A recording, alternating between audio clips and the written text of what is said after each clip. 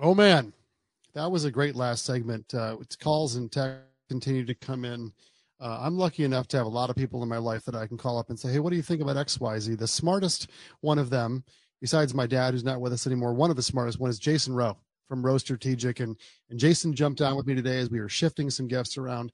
And Jason, I'm going to throw you a curveball if you'll allow me. And I know you want to get into the local politics, the GOP here in Michigan, but let me throw something across you first. Can I do that? Sure.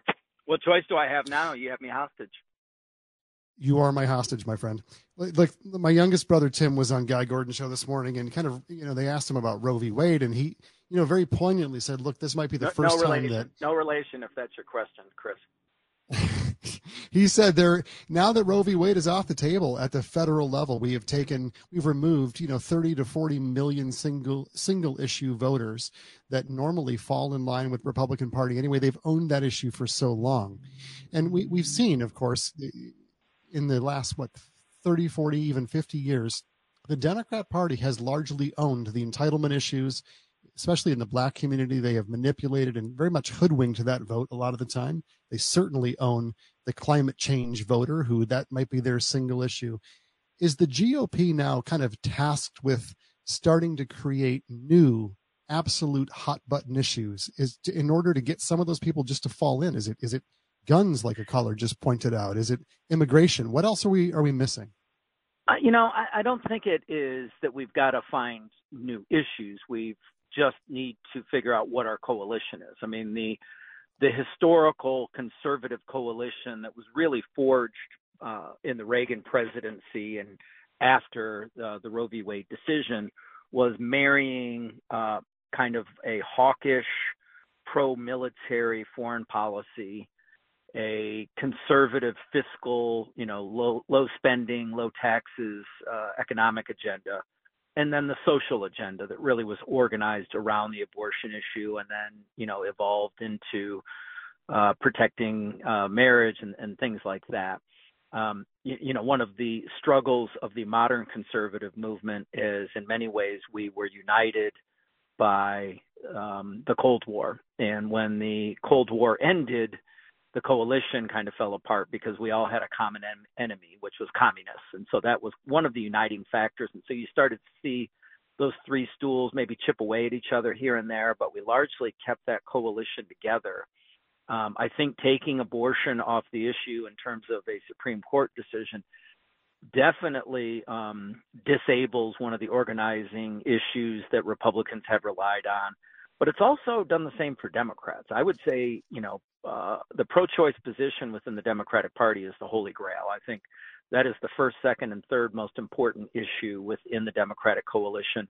And they are going to, have some last gasps of trying to figure out what they're going to do in respective states. But I don't think as a national organizing issue, whether it is mobilizing people or raising money, that it will have the potency that it's had up through the 22 election. And it'll be interesting to see how it progresses, dissipates, or grows over the next several years. But I think it will dissipate. All right, well said. Look, you've hinted at some pretty sweeping things that may be happening within the Michigan GOP here in the next little while. Fill us in on that. What is the state of Michigan's GOP now at the legislative level up in Lansing? Well, I think the state Republican Party has been considered largely a non-factor in the election cycle and in terms of what's happening in Lansing legislatively this year. You have an ascension of Trump-loyal leadership that has made no bones about their dislike of the donor class, the folks that have historically funded the state Republican Party. I think that there's a bit of naivete in how fundraising works for the state party. And I think there was a belief amongst the leadership that it didn't really matter how money was raised. It mattered who raised it. And so I think there was the sense that once they get in control of the organization, all these grassroots conservatives are going to just start sending money in. And raising money in the mail, raising money digitally through email and text is very, very expensive. And you really need the major donors that write the 4 and 5 and 6 figure checks to the party to fund its operations and fund its ability to run these small dollar programs that generate very little net profit, but get people engaged and expand the number of people that are participating. And so, when this new leadership came in, they, told the big donors to pound sand and, probably didn't have the financial resources to do the small dollar programs. And so as I thought might happen is they're going to come to about June or July and realize they don't have the resources to keep the lights on. Sure. The big question was going to be the Mackinac Public Policy Conference, which is every 2 years they have it on the island. It's a big event and attracts presidential candidates almost every single time. And everyone wondered if this leadership would be able to pull it off because, this thing is a big operation. It, costs hundreds of thousands of dollars to put on. You need corporate sponsors to fund a lot of it. You've got to get people that are willing to pay $500 plus to get a room at the Grand Hotel. And then you have to get your speakers. And so they made some commitments to some folks like Jim Caviezel, in which apparently they took out a $110,000 loan to pay his speaking fee. This conference typically will get 1,500 to 2,000 people. I think they had just over 500 that participated this time. And so everyone's question was, can the state party pull off the Mackinac Conference? They pulled it off, but they ended up in debt. And then after, there was a lot of finger pointing over who was responsible for the failures. There was some, not sharing of information with people in relevant authoritative positions. And so what ended up happening is this new leadership kind of turned on each other, and they've been fighting amongst each other and basically made the state Republican Party a non-relevant entity in Michigan politics for the moment. On December 27th, there's going to be another state committee meeting, and there's going to be an effort to remove the chairwoman, Christina Caramo. And from what I hear, the votes are there, so we'll see what happens. And, if the votes do, it's an executive committee vote, so it's not the full state committee, but just the 200 or so folks, and that's less than 200 that kind of govern, will decide on if Christina Caramo will be the party chairman in 2024.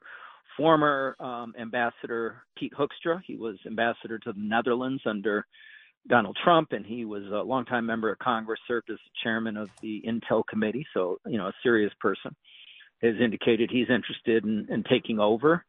And so the 27th, just 2 days after Christmas, there's going to be a reckoning at the state party. Right. Jason, in 20 seconds, that's all we have left. Is there anything seismic that's really hanging in the balance? If they don't get their act together, what is their biggest loss that they might incur by not finding some balance and putting good leadership in place?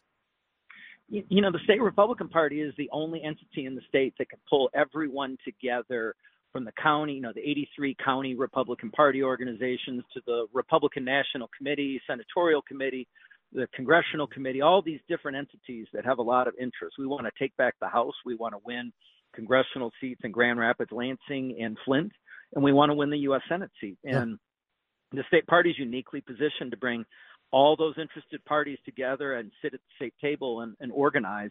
And in their absence, it's harder for these groups to coordinate and work together to get things done. Well, there's no I in team. They better figure that out, huh?